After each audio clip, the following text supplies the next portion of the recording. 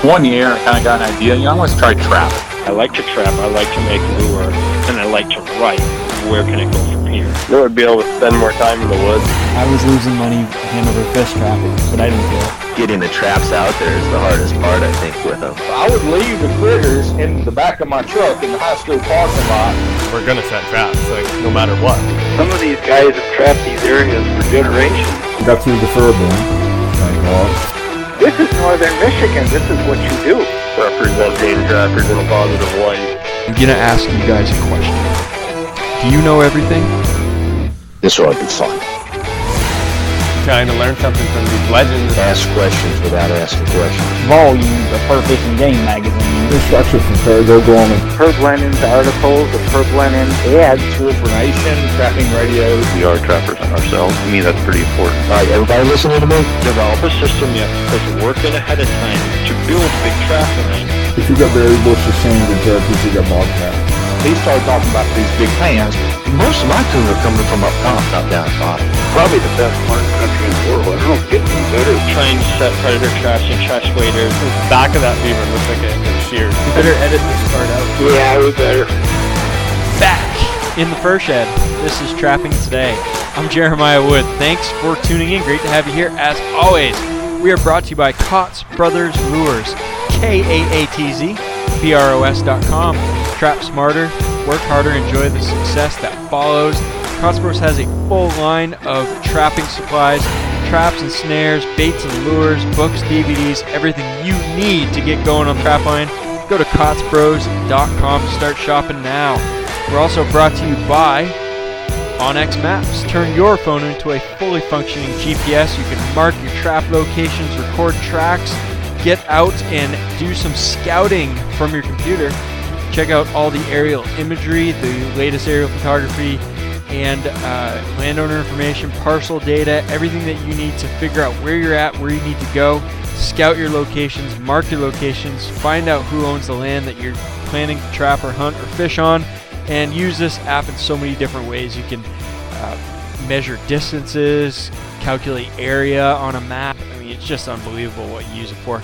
So anyway, go to onxmaps.com, use the code TRAP, T-R-A-P, for 20% off of your first purchase at onxmaps.com. Also brought to you by the Trapping Today store, trappingtodaystore.com, where you can find my books, my lures that I use on the trap line, and the prized mustelids of the North American Trapper.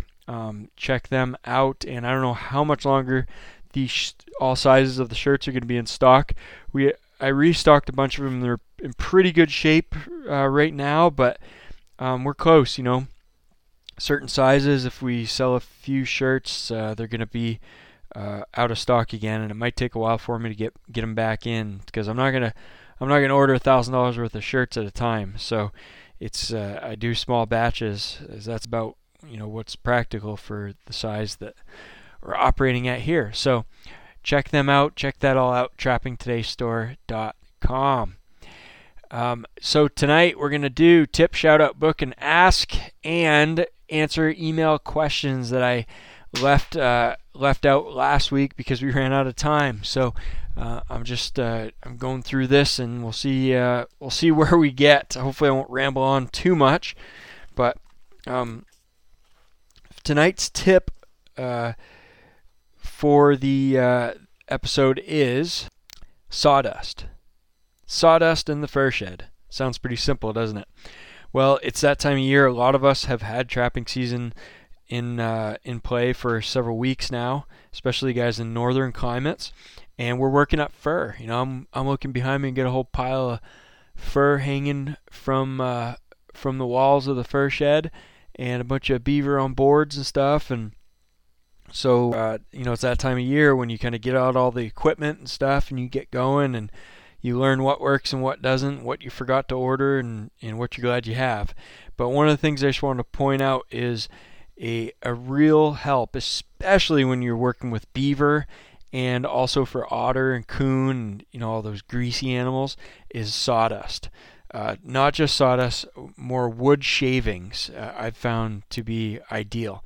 So you can get these at most any of your farm supply stores. Tractor Supply is the place I actually got the last batch of them. I used to get them from this feed company that was in town.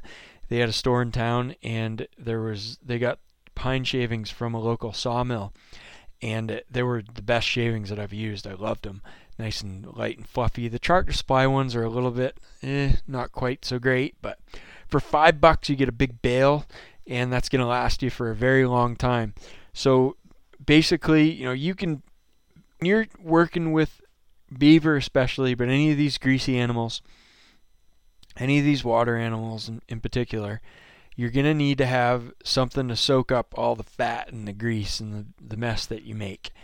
And you can use paper towels, you can use rags, but that turns into kind of a mess, and you're filling up a garbage can full of rags and paper towels, and it's not necessarily ideal. So what I usually do, I'll use the paper towels and stuff, and I'll lay cardboard down and to catch my beaver fleshings and everything else. But once I've got that animal tacked up on the board, that's when the shavings, the wood shavings or the sawdust or whatever you happen to have, really comes in handy. And so I just take, when I get my beaver tacked up on the board, after it's been up for a couple days, it's starting to dry. You could tell where the grease is starting to come out, and you can see it. Sometimes if you don't get ahead of it, it'll start kind of running down the side of down the pelt, the surface of the pelt. You want to get that grease cleaned up and soaked up. And so what I'll do is I'll grab a handful of sawdust, and I'll bring it over to the beaver pelt, and I'll just start rubbing it on the side of the pelt, and I'll work my way from top to bottom and let the sawdust or the shavings kind of run down the side of the beaver pelt, and I'll kind of work them in as I go down until my hand is empty and all the shavings have kind of gone across that pelt and they're on the floor. And then I'll go grab another handful, and I'll do it again, and I'll do it again until I've got quite a bit of grease soaked up, and then I'll walk away, and a few days later I'll go look at the pelt again, and if it needs it again, I'll do it again.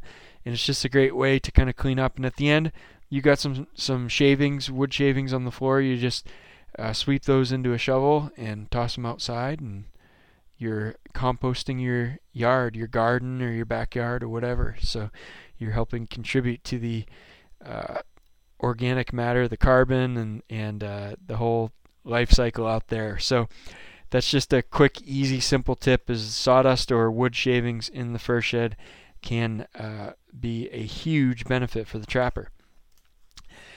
Shout out for tonight's episode is the North Carolina Trappers Association newsletter. Now, I don't know who puts this newsletter together, but they know me, because I get this thing. I didn't sign up for it, but I get it on my email. And so I'm assuming it's one of you guys that listens to the podcast that added me to the list. And we've probably, whoever you are, we've probably emailed back and forth before. But anyway, this thing is really, really awesome. It's very well put together, well edited, and it's a lot of cool, useful information. And, I'm not even a member of the NCTA, but I really enjoy reading this. I think it's every month I get that. And so, I'm just pulling up the November one. It's a nice introduction there. There's some links to trapping class and some other stuff. And then you've got a giveaway. You have some supporters, some lure makers supporting the NCTA. Some tips and tricks from a particular trapper. You've got messages for communicating to non-trappers. That's awesome. Looks like a couple messages, key messages to use when communicating with non-trappers. Species of wildlife that trapped are abundant. Number 1. Number 2, regulated trapping is managed through scientifically based regulations that are strictly enforced by conservation officers. Key message 3, state fish and wildlife agencies are continually reviewing and developing rules, regulations, education programs, and capture methods to ensure the humaneness of regulated trapping, and so on. So that's great tips for trappers. And then they have a raffle giveaway little thing, some more stuff on trapper education. And then they have, let's see, I gotta pull that up, an update on legislative action there in North Carolina, an update on the exhibit at convention, a little information on certain species, fur bear recipe, coyote firecracker chili. Not sure if I'd be too pumped up about that, but hey, some people eat coyote. Let's see what else. A little bit from the state agency there.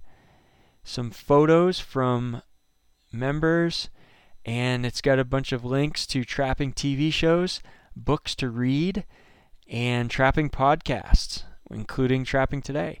So thanks for whoever's putting this together. That is just a great resource. And for you trappers in North Carolina, man, if you're not a member of the association, and if you're not subscribed to that newsletter, you better check that out, because it's a really good resource. So that's our shout out of the episode. The book for tonight's podcast episode is the Alaska Wolf Trapping Manual. I've mentioned this manual several times in past episodes. It is worth mentioning again. I guess it is my favorite trapping book, I gotta say. I don't have another trapping book that I could say is quite so jam-packed with information and just fascinating to read. So the Alaska Wolf Trapping Manual, published by the Alaska Trappers Association in cooperation with basically the Alaska Fish and Game and a bunch of trappers that have offered up all kinds of stories and information on wolf trapping. So it's something that the ATA had worked on for quite a while back in the 90s, in the early 90s, and it kind of got put away for a while, nothing happened, and then finally, mid-2000s, it got resurrected, and in 2007 it was published. You can pick this up at the Alaska Trappers Association website, and I believe it's like $25. I think that's what I paid for it. There's also a companion DVD. I have not bought or watched the DVD, so I can't give you recommendations on what that's like, but I can tell you the book is well worth $25, worth a lot more than that, especially if you have any interest in wolf trapping whatsoever. You got to get this book. So many different ideas. There's information on different methods, all the way from the beginning to types of traps, trap preparation, bait, and then different sets and all kinds of different diagrams. It's just really loaded with information. And then there's a section, like I've mentioned before, on Wolverine. Awesome. I don't know of any other book that covers Wolverine trapping like this, so that is great to have. And then at the end of the book, there's a bunch of stories from different trappers. There's just, different experiences that Alaska trappers have had, and there's a section on Arctic survival. So lots of stuff there. Check that out, the Alaska Wolf Trapping Manual.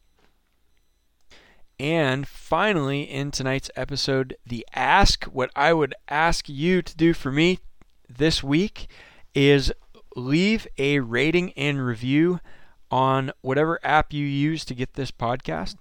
So whether that is the Apple Podcast, which is probably the most popular, or any other like Castbox or Podbean or Stitcher or SoundCloud or wherever you get this thing, please leave a rating and review, because that helps people find this show. And I haven't mentioned it for quite a while now, so I just want to get people back in the mode of doing so. I think we got like 160 something ratings and a bunch of reviews there, so that's great, and I appreciate each and every one of you who has left a review.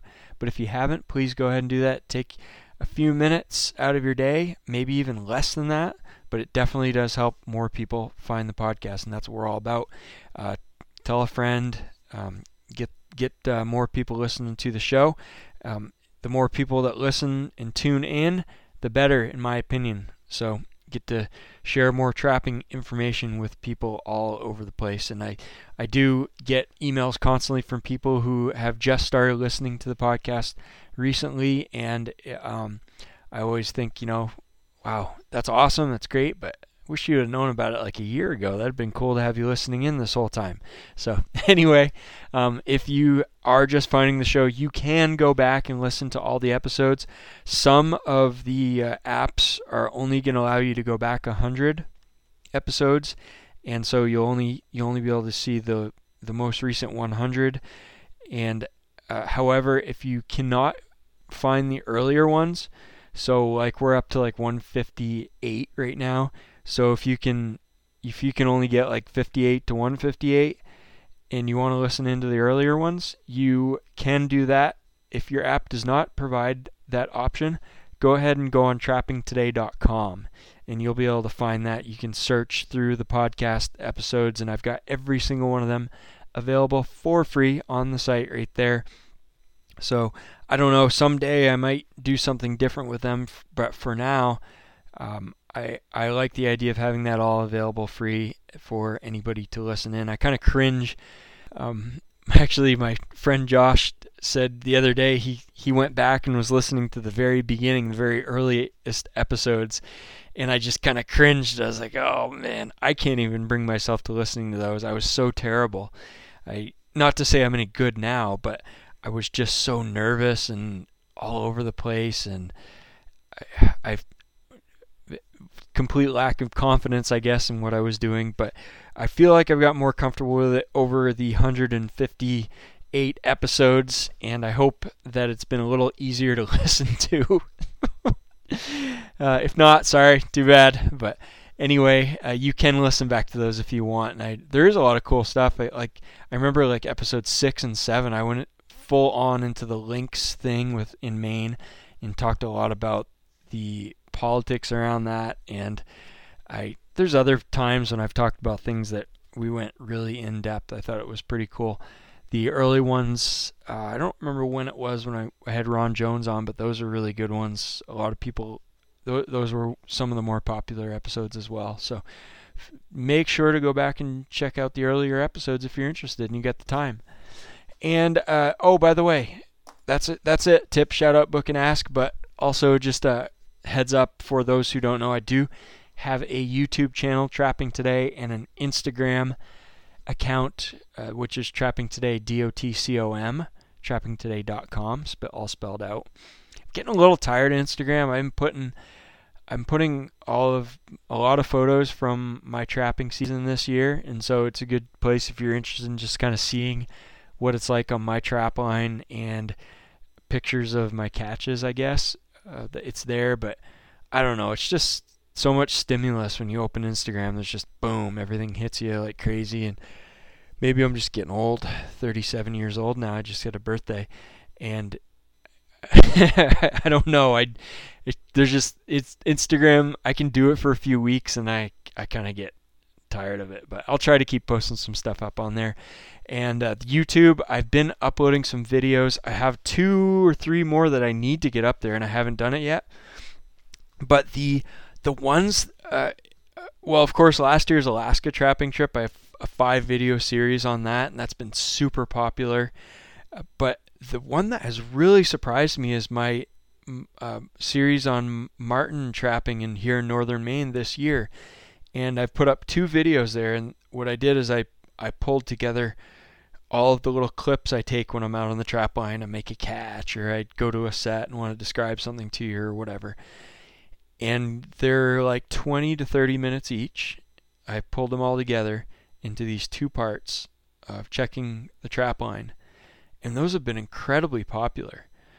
And I have one more part to go that it's probably going to be about a similar length.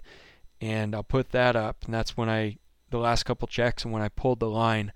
But those have had like between almost 5,000 views each on those 2 episodes. And I mean, for me, for my account, that's quite a lot of views. So I was pretty surprised by that. And I guess there's a lot of interest in seeing that trap line. So thank you guys for following along. And of course you get a lot of engagement, a lot of comments, there's some backseat drivers too. It's kind of funny to watch some of the comments, but anyway, that's always fun. And I love getting feedback from you guys, and check that out if you are interested in watching some of the visual stuff, what goes on my trap line. Now let's get into the questions. I went through listener emails last week and got a bunch of them kind of read and responded to a bunch of stuff and talked about different topics that people brought up. But I had 2 emails that I did not get to, and they were the longest, kind of the more in-depth ones with lots of questions. So I didn't have time in last week's episode, so I thought I'd go ahead and kind of devote some time to talking about these topics. So the first one is an email from Mason from Missouri. Let's see if we can't pull that one up.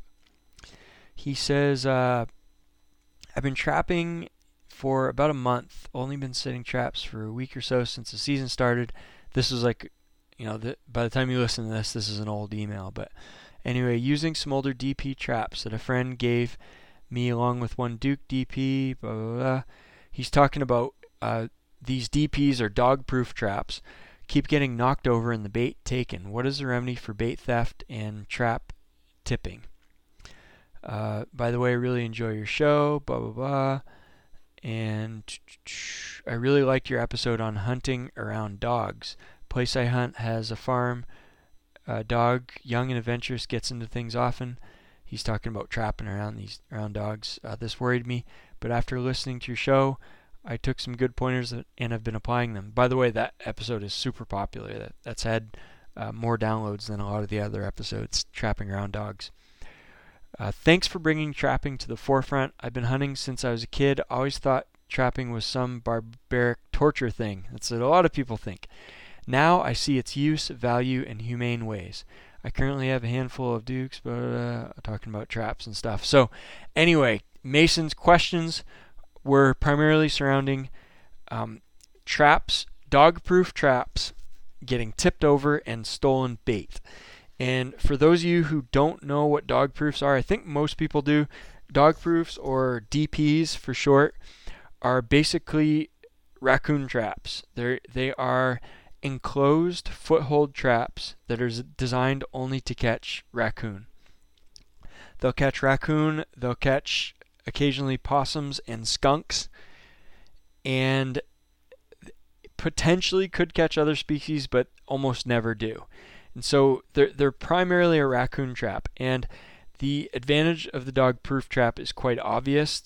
First off, you can trap in areas where people have, you have domestic dogs around and you don't want to catch dogs.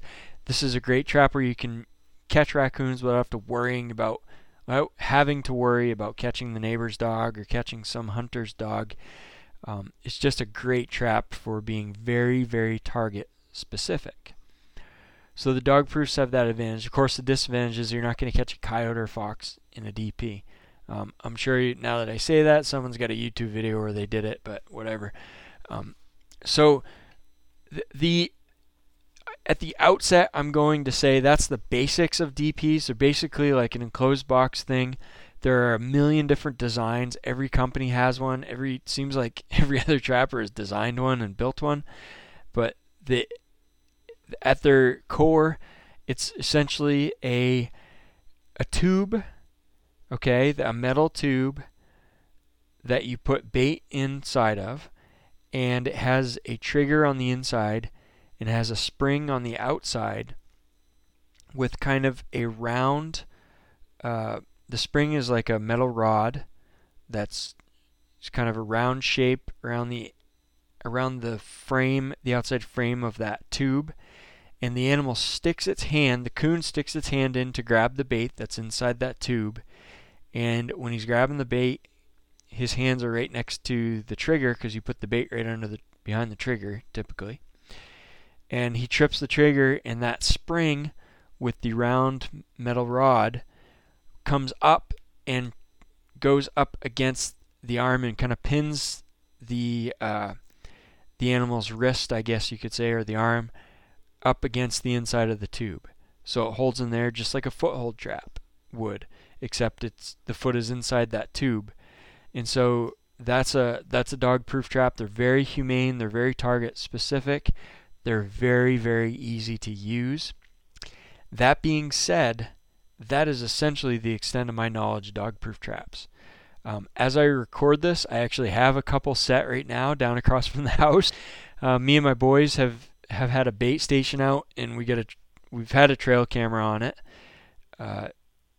which actually stopped working, by the way, which is another story in itself. But we had it set to video, and we were watching foxes and a coyote and a fisher and a couple of raccoons coming in, and we thought, we had a lot of fun watching them.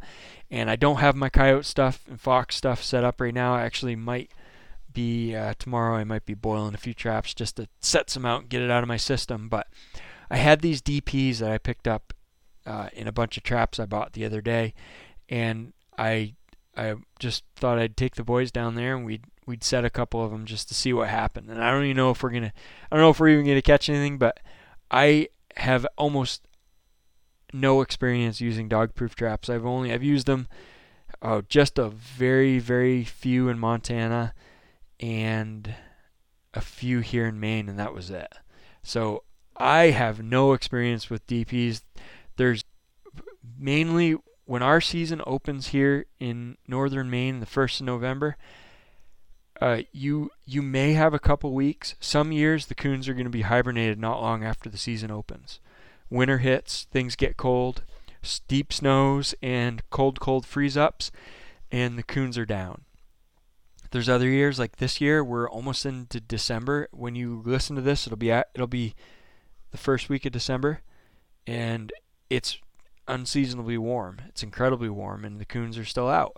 So you never know. It's not consistent. We don't have a bunch of cornfields and stuff, so we don't have a huge coon population here. We do have them.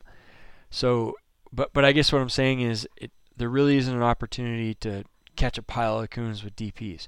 Now there's guys in the Midwest that absolutely destroy coons. I mean, they have so many coons, they have so much ground, they have all these DPs, and they know exactly what they're doing, and they're good at it. So I'm telling you that because I don't want you to think that I know what I'm talking about here when I try to answer these questions, but I'm going to try to help you just based on my little bit of experience and what I've read and heard from other trappers. And if you are a big-time DP trapper and I've said something wrong, or if you would like to add something or provide some more input, please email me jrodwood@gmail.com, jrodwood@gmail.com, and let me know. I'd love to hear from you, and I'll provide an update on this question and answer to try to make it a little more informative for the new trapper. And by the way, I hate to go off on a tangent, but you know how I operate. I can't help myself. So while we're talking about like sharing ideas and trapping and stuff, and if I have some thought or idea that that you think is wrong, or you have more experience that you can share to improve on it, it reminds me of some guy that I've been listening to quite a bit recently. So, while I'm out working on the farm or doing whatever or like I was doing today, listing traps for sale on eBay, I always have something going in the background, and a lot of times it'll be YouTube, and it'll be different videos, different YouTube interviews, and all kinds of stuff, just trying to get smarter, I guess. So there's this guy named Ray Dalio, and he is the founder of Bridgewater Capital, which is, I think, the most successful hedge fund in the United States, and it's one of the most successful private companies in the U.S. And basically, they manage wealth. And this guy is a multi-billionaire, and he started from nothing, from zero. His dad was like a jazz musician. I think his mom might have been a school teacher or something. I don't know, but he started from nothing, and he started investing in the stock market, and over time he built this empire, this huge fund, this huge company that manages money for people and is incredibly successful. And now that he's kind of in the later stages of his life, he's really been focusing on and talking about this thing he calls principles. And principles are basic ideas that he has learned over the course of his life and career he has found to be successful. And he's at the phase in life where he wants to share that with other people. So he does a lot of speaking and writing and stuff, but there's this one thing that kind of this idea, one of these big principles that Ray has developed within his company that he calls radical candor and radical transparency. And that really struck me because I really felt that could resonate with us in the trapping world. And what Ray was trying to say is that within his company, he is of the opinion that everybody in the company has ideas, and everybody has thoughts and opinions, and they all are worth considering and worth thinking about. And just because Ray is the CEO and the founder of the company and the boss, the owner, doesn't mean he's right in his opinions. And so he wants to seek out the opinions of all his employees and figure out whether or not he is right, and if he's wrong, what is the right answer? How do we know what the right answer is, and how do we know ultimately, who's right and who's wrong, or what the best approach is, whatever we're doing? He's talking about the stock market. What direction is the market going to go as a result of different things that happen in the world? But this applies to trapping, I think. What's the best way to set a dog-proof trap? What is the proper pan tension on footholds for coyotes? What's the right snare to use under ice beaver trapping or coyote snaring out west? Is it a 1x19? Is it a 7x7? 3/30 seconds, 16th inch, 5/64ths?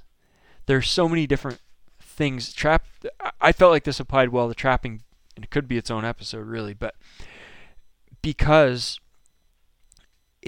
there are so many different opinions in trapping, there are as many opinions as there are trappers out there, and there are so many different methods that we use in different critters. That's what I love about trapping. There's so many different animals you can catch. Each animal has different habitat, has different habits, diet and food and ways to be caught and everything else. So we don't know what the right answer is.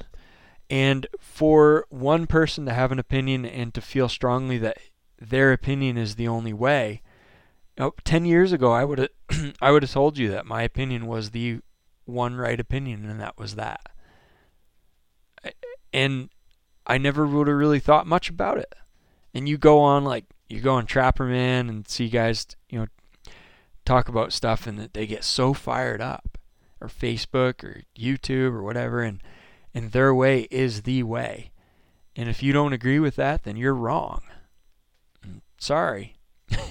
So this was a really refreshing approach that Dalio has, because it paralleled a lot of the changes in my life where I've come more to the conclusion that I don't know what the answers are. I've got a pretty good idea on certain things, and I get closer to what I think is the truth or the right answer or the proper way of going about things in certain subjects and certain days. But how do I know if I'm right or if the other guy's right? And instead of being, arrogant or proud and think I must be right, maybe it's good to approach things with the idea that, I may not be right. So why don't I hear the other guy out? Now, the second very important part of this whole thing is, so Dalio wants radical candor, radical transparency. What that means is radical candor and transparency. Basically, the newest employee at the company can go to the CEO and say, "You're full of crap. You're wrong. You are 100% wrong." However, if they say that, they have to back that up and come up with a reason why and explain that. And he has something, this gets into really super detail, but they'll have meetings, and he has something he's developed, they call the dot plot. And when someone makes a point and argues why Ray is wrong about something, they make their argument, and every other person in the meeting is rating their argument based on the points that they made, as well as based on the experience that they have. And then another person makes a counter argument, and other people are rating that person's argument based on, what points they made, the facts that they use to back up their ideas and their opinions, how much experience do they have. I can see this working in trapping, where you got a bunch of people around a table talking trapping, and we don't know what exactly the right answer is, but if Jeremiah Wood is up there talking about dog-proof traps and Ron Jones is up there talking about dog-proof traps, Ron Jones's arguments are going to have much more weight because he's caught thousands of coons dog-proof traps, and Jeremiah Wood has caught one or two, right? So but Jeremiah might have a point that's correct, and maybe Ron hadn't considered it just yet. And so this whole system, this whole idea, this philosophy, or whatever it is a way for us to get closer to the real answer, get closer, basically in our world, becoming better trappers. Because if you've already figured it out, and I've talked about this before, the whole intro thing, do you know everything? If you've already figured it out and you know everything, you're not going to be open to these new ideas, and you're never going to expand and learn more things. So, getting back to that, I'm just trying to put it all in context that I don't know almost anything about DP trapping. But, Mason, that doesn't help you. So what I'm going to try to help you with, really quickly. Dog-proof traps getting knocked over, number one. If your DPs are getting knocked over, my thought is you should try to bed those traps down more solidly. Okay, so if something's messing with them trying to get in, and the traps are getting knocked over, there's a spike on. If you guys that aren't familiar with these dog proofs, they have a spike in the back of them, and you stick that right into the ground, and that kind of is what stabilizes the trap.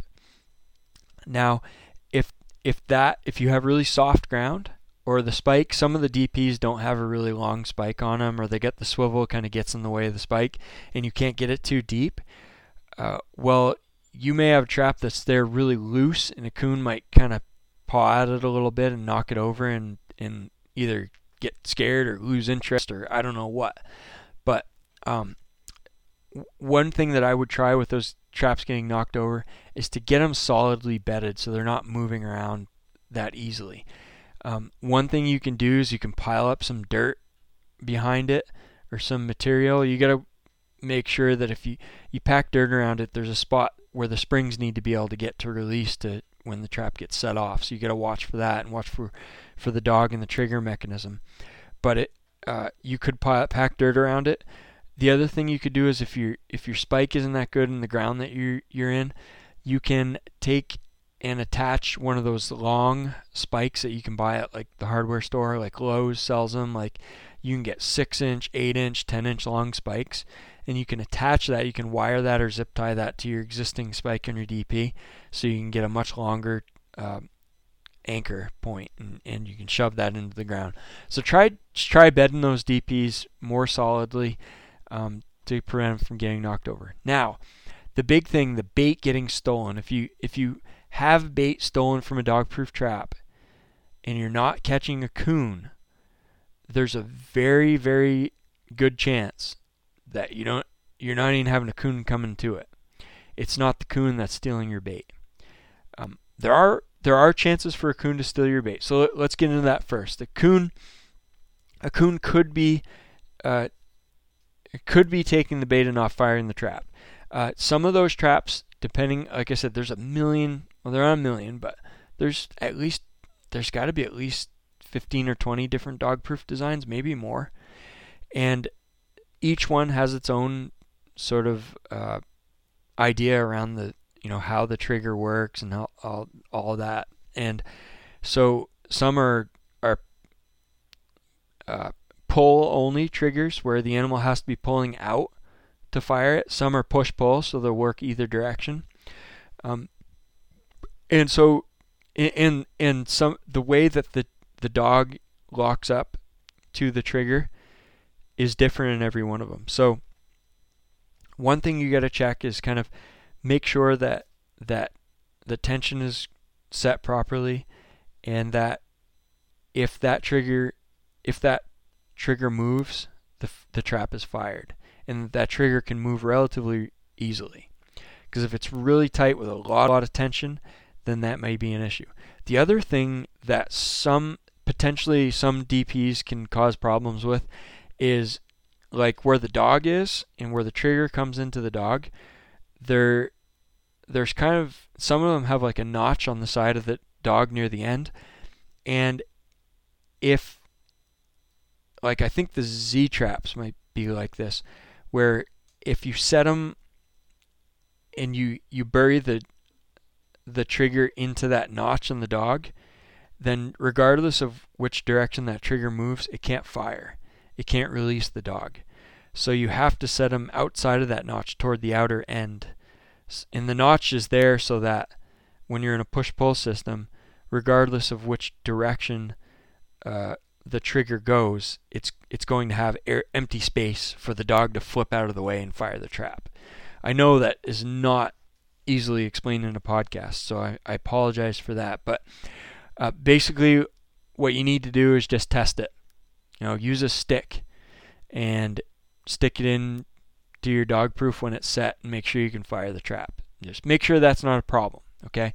Assuming that is not the problem, there's a very high likelihood that there are small critters stealing your bait without firing the trap.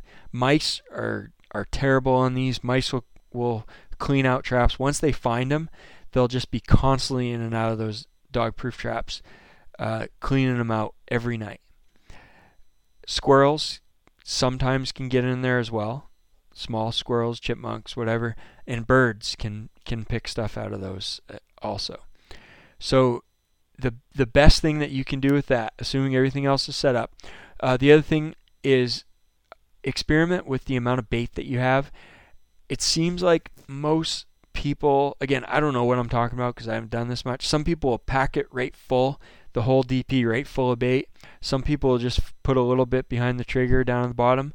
But it seems like more people have success where the bait kind of fills up the area just underneath the trigger. So the bait comes all the way up to the trigger, just underneath it. And so the animal has enough bait that they're going back and forth constantly. They're working around that trigger quite a lot, but not too full, where you can have other issues with getting that thing to fire. So amount of bait, yes, that's consider that as well.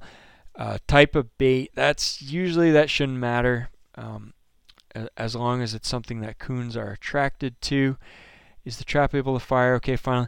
Now, if you have critters that are stealing your bait, you need to be using caps or covers on those dog proofs to keep the mice and birds out.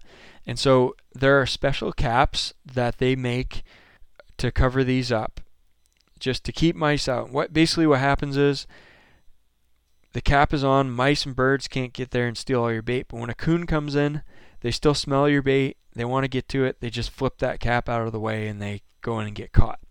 They make these special caps that I think they're called like American Trapper Cap or something, and you can, they're specially designed to put over the dog proofs, and they zip tie right to the trap chain. They attach to the trap chain, and so you don't lose them when you make a catch. That's probably the best way to go, but they cost money and you got to order them and all that. But just as easily you can use a wide variety of things to cover your dog proofs. People use like styrofoam cups put upside down over the top. You can put like a plastic top of a plastic water bottle. A lot of people use golf balls. A golf ball fits right over the top of the opening of a DP very nicely. The other thing with these caps and covers is they keep the rain out of your trap too, so it doesn't water down your bait and get it all messed up. So Mason, that's what I've got. I hope that helps. Anybody else has any input, let me know. But bed them solid, use caps or covers, and check your trap, make sure it's properly working and can fire. Now finally, Jared from Michigan. I apologize, Jared. It has been too long since I've got back to you and said I didn't have time to write out a bunch of answers to your questions, but I was going to answer it on a podcast episode. So here we go, Jared. Jared has a series of questions. I'm actually going to pull up his email here. I wrote down his questions with some notes, but I wanted to make sure. So Jared been listening to the podcast for over a year now, and last year was his first year trapping. He did pretty well, it looks like, and now he has a bunch of questions. So he says, first off, I bought coyote traps, a mix of number 2s and number 3s, online at a local auction. They're all dyed and waxed nicely, but people have been handling them barehanded. Should I just redip them in wax, or do I need to get the old wax off and start over? That is a good question. So that depends on a wide variety of things. So obviously you have a wax trap out there, and everybody's handling it, looking at it at an auction and stuff, getting their scent on it. There's probably a bunch of different things that could have been around that trap, and wax is pretty good at soaking up scent. So it gets back to the whole idea about scent control on the trap line, and there is a wide variety of different opinions, going back to the the sharing of ideas and opinions. And there are people, like back in the 70s, the whole mantra was no scent control 100%. You cannot do anything to get any possible trace of human odor or human-derived odor on or near your traps. And so it was like incredible the lengths that people went through to make sure their gear was scent-free. Nowadays, people take traps right out of the box and set them barehanded and catch critters. And so, do you need to be scent-free to catch coyotes? No. Do you need to be scent-free to catch all of the coyotes in an area? Probably. So, like, back to the 80-20 rule that Ron Jones talked about in the podcast. Mention Ron again. 80% of the animals are pretty darn easy to catch. They'll come through to most any set, and they're dumb and they're uneducated, and they'll get caught. And they're not worried about your scent. 20% are pretty smart, and it's going to oftentimes take a little extra effort to catch that 20%. So what do you want to do? Do you want to get out there and trap? Do you want to catch every animal out there? And what is your tolerance for not making a catch? Are you worried about traps getting dug up? Traps can get dug up because of scent. In my experience, traps are dug up more often because they're not bedded solidly. And it doesn't have that as much to do with scent. But scent is a factor. So I don't know. This is a topic we could go on for forever. I would say, if you had, which is late November, early December now, so you don't have this time, but if you bought these and you had plenty of time and you set them out in the barn or out in the open air for a month, I wouldn't worry about it. I would say probably most of the scent that was on those traps has had the opportunity to get dispersed, and whatever's left on them after sitting for weeks out in the open, having the wind, the breeze, and everything else, it's pretty minimal. I won't worry about it. I'd just go trap with them. If you pull these home from the auction and you want to take them out and set traps, then you probably do want to do something about them. I mean, you could still take them and set them barehanded and everything else. You'll catch fur. But if you want to do it right and you don't mind taking the time and make sure you got it done right, you can do that. So just a tip for folks that do not have experience or have a question on how to go ahead and do this, on removing the old wax from a trap or, getting it cleaned up. There's a couple different ways to do it. One, you can basically just boil your traps like you regularly would when you're going to dye them. Put those traps in to your big barrel or pot full of water, boil them, and that wax, as the wax heats up, the wax is going to melt and it's going to float to the surface of the water. Get that good and boiling for quite a while, and then shut it off and let the water start to cool down. You can speed this process up by pouring cold water into the vessel, whatever you have your traps in. The wax on the surface is going to solidify as it starts to cool down, and you can scoop that wax off of the surface, and then you can pull your traps out. If you don't scoop that off the surface and you just pull your traps out, you're going to pull your traps back through the layer of wax that just came off of those traps, and so you're going to kind of add wax back to traps you just took wax off of. So it's kind of self-defeating, and it can make it a little more messy. So that's one way to do it. Another way to do it that I don't have experience with, but I know that several people have done this, is a mixture of vinegar and water. 50-50 vinegar water seems to work well, and soak the traps in that vinegar water solution for a couple of days. Pull them out, rinse them off, and they should be pretty well cleaned up. The other option is lye. Lye is the old tried and true. You can get Sandy Flush, I think it is, that is pretty much lye, some sort of cleaner that's similar to lye. That should work and will do quite a job on removing that stuff from your traps. But not necessarily something you need to use, but it's something the old timer trappers have been using. Lye has worked for a lot of years. So those are ways to clean it up. But yeah, it's just really, honestly, Jared, it's up to you, whatever direction you want to go. Question number 2, how long does lure and bait last in a sealed dark container in a barn? Well, most lures, if they're properly formulated, in my opinion, pretty much indefinitely.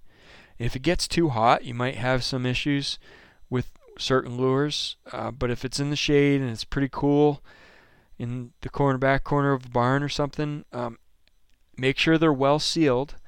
Make sure that those lure bottles are airtight. You can help with this by wrapping some of that black electrical tape around the lids and make sure there's a good seal on them. But yeah, pretty much you got a good bait or lure, it's going to last for it pretty much indefinitely. You could take old lures 20-30 years old, pull them out, and you can use them. So some lures may change over time. So I mean, there's no guarantee there, but for the most part, you're going to be dealing with what you were dealing with years before, and you don't have to worry about lure going bad. That's the beauty of it. Like if you're going to buy a lure, you don't have to worry like, oh, I got to use it all up this season. No, it's going to be fine. I've got lure from going on years and years, and I pull it out every season, use a little bit, put it back away, no problem. Now the third question is suggestions for solid staking. He says most of what I trap is farm fields or marsh. Most of the fields are clay or mucky. When it's dry, it's extremely hard. When it rains, it's very soft and sticks to everything. I have waxed dirt, peat moss, and buckwheat hulls to keep my trap bedded. Any suggestions for solid staking when the ground turns soft from rain? I have some earth anchors right now. They worked last year, but everything was frozen. So I don't have a lot of experience in that clay soil where you get, it just kind of soaks up water and then it dries up rock solid. But any earth anchor with a good amount of surface area should be fine in those conditions. So what I'm thinking particularly about is the Wolfang earth anchors, and like the PCS Outdoors has the Ensemble earth anchors, which is essentially the same thing as the Wolfang. It's got a really wide surface area, and so when you pound it into the ground and you start pulling up and it flattens out, you've got a huge area that you're pulling up against. And even if the soil is wet and mucky, it should hold. Now, that being said, never set a trap, in my opinion. Never set a trap without having first tested the strength of that, the holding strength of that anchor. So what I do is I pound them in and I pull up, I yank them up hard, and I set them. And I make sure those earth anchors are set in the ground. I pull as hard as I can. Well, maybe not quite as hard as I can, but a little bit less than as hard as I can. And get them in set so that I know that a coyote's not going to be able to pull that out, no matter how hard he pulls. If you're having issues, maybe 1 out of every 4 or 5 is not setting and is not holding. The next thing I would consider doing is putting 2 earth anchors in the ground. And you can kind of cross peg them like we used to do with the old rebar stakes. We'd kind of have those butterfly double stake swivels, and you can pound one going one direction, another going the other direction, kind of crossing each other, and you'll have superior holding power there. If that doesn't help, then you got to go to drags, because nothing's going to hold. The other thing to do is, if you got like a top layer of soil that's really clayey and real mucky, that layer of soil is probably not that deep, depending on what kind of country you're trapping in. Most farmers in the United States have pretty much burned off most of their topsoil, so there isn't much more than about 12 inches of it. There's exceptions to that, but if you got a 12-inch cable, sometimes just going to 18 inches on your cable length is going to make all the difference, because you're going to be able to get down in that parent material below the topsoil, and you'll have better holding power there. So that would be my recommendation for staking. Next question. Simple drowner system for muskrats. So he says, do you have a simple drowner system for muskrats? The creek I trap is generally about 4 to 8 feet wide and anywhere from 1 to 3 feet deep with steep banks. Caught all my muskrats in pocket sets along the bank. So he's concerned he can't use body grips. He doesn't really have a spot to use 110s. So he's using footholds and pocket sets, and he's concerned about losing rats because they're not being dispatched right away. And a lot of things can happen if a rat's not dispatched right off. And so a drowning set is very helpful, very useful for this. It makes a quick, clean kill, and the animal's saved. You don't waste any fur. You don't have any issues with holding that animal alive in that trap for a long time. So, yes, the great answer, Jared, is there's an easy answer to this one. And it's so simple and it's so effective that it's going to blow your mind. So, like a standard drowning set is going to be, you're going to have a slide wire like we do beaver trapping, open water beaver trapping that I do in the spring or the fall. And I'll toss out a drowning bag, a big heavy bag, and have a slide wire and a lock, and the trap is attached to the lock, and they go one way and they go out of deep water. You're not going to want to do that with rats. It's just so much extra work, and it really, it's just not. It's a pain. It really is a pain. The rods the same way. They're expensive. You got to pack them around and everything. So there's something very simple. It's called a tangle stick, and basically, what you're going to want to do is when you make your pocket set, you look at the length of your chain and see how far that rat can go to get into deep water. And you want to make sure you have a long enough chain so that rat is going to reach deep water where it can drown. And if you don't have quite enough chain, maybe you got to stake your trap out in a little deeper water just so you're closer, or make your set near the edge of a drop-off where you get into deep water. Now, with a rat, it doesn't take a lot of water to drown a rat. 2 feet's plenty, 1.5 feet. Sometimes even a foot will do it. But anyway, that's pretty simple. Now, what you want to do is you're going to take a pretty stout stick, and you're going to pound that into the stream bottom. Somewhere toward it, you want to pound that into the stream bottom in water deep enough to drown a rat. And you're probably going to want that to be like maybe halfway out from the end of your trap chain. And that can be like 2/3 or 3/4 out, but you do need to make sure that animal can get around the outside, the deep water end of that stick. And the reason I'm calling this a tangle stick, I don't know what other people call it or whatever, but it's the muskrat is going to get caught in your trap, and it's going to go to water for safety. And it's going to go swing around the outer edge of how far it can get when it hits the end of the chain of that trap. And when it goes around the outside of the stick, it's going to get tangled around that stick. And it can't go any further because the trap chain is stuck against the stick. And it starts to go, or it gets wrapped around, and that animal is going to drown right there. All it is pounding a stick, and you got a drowning set. Simple. It's just the simplest thing ever. And it works. It's very, very simple, very effective.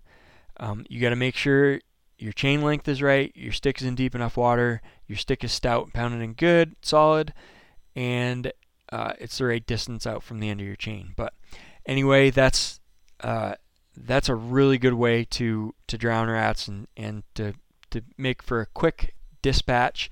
The other thing is using heavier traps, and I know you may not want to do that. You may not be able to afford heavier traps. You want to pack around, but like a 1.5 is going to drown a rat almost on its own. They're going to want to go out to deeper water, and they're not going to be able to pack that 1.5 long spring, for instance, back, or even a 1.5 coil in most cases. They're not going to want to be able to pack that back up into shallow water. So those are your options, but that's a pretty good way to go in that situation. And then finally, he wanted pointers for minimizing disturbance of deer hunters, because he's muskrat trapping in an area where there's a lot of deer hunting going on, and the rat season overlaps the deer rifle season and all that. And any pointers for minimizing disturbance of deer hunters besides communicating when I'll be there, or should I just wait till after the season? So depends again on your situation. Are you trapping public land? Are you trapping private land? How many hunters are there? Do you know these hunters? Do you not know them? Just a number of different things you could consider. I would say I would not just stop trapping for muskrats altogether because there's deer hunters in the area, particularly if it's public land. Rat trapping is pretty non-invasive in terms of hunting. Now, you're going in and out of an area, and you're going to potentially spook deer depending on how close your sets are to somebody's tree stand or an area where they're hunting. If you know a guy has a stand in one particular spot, I wouldn't set traps where you're going to go in and disturb that.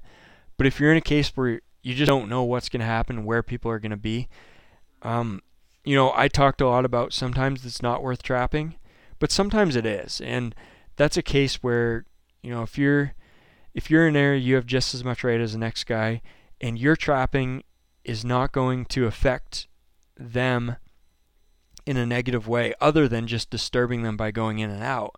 It's not like you're going to catch the dog. But, someone that's going for a hike with their dog could be disturbing that hunter just as easily. So it seems fair that you could go out there and trap. Now, one of the things that you can consider is the time that you go and check your traps and set your traps. We know that deer hunters, the prime time is like that first hour or two after sunrise and the last hour before sunset. That's when the deer are most active, and that's probably when they're most likely to have a chance of an animal coming in. So you may want to just time things so that you're going out in the middle of the day to check your traps, where there's going to be more noise around anyway. The deer aren't going to be as active. You can get in and get out and minimize the chance of disturbing those hunters. So hope that helps. Thanks so much for those questions from both of you guys. I love getting questions from you. I love getting feedback from you all. jrodwood@gmail.com again.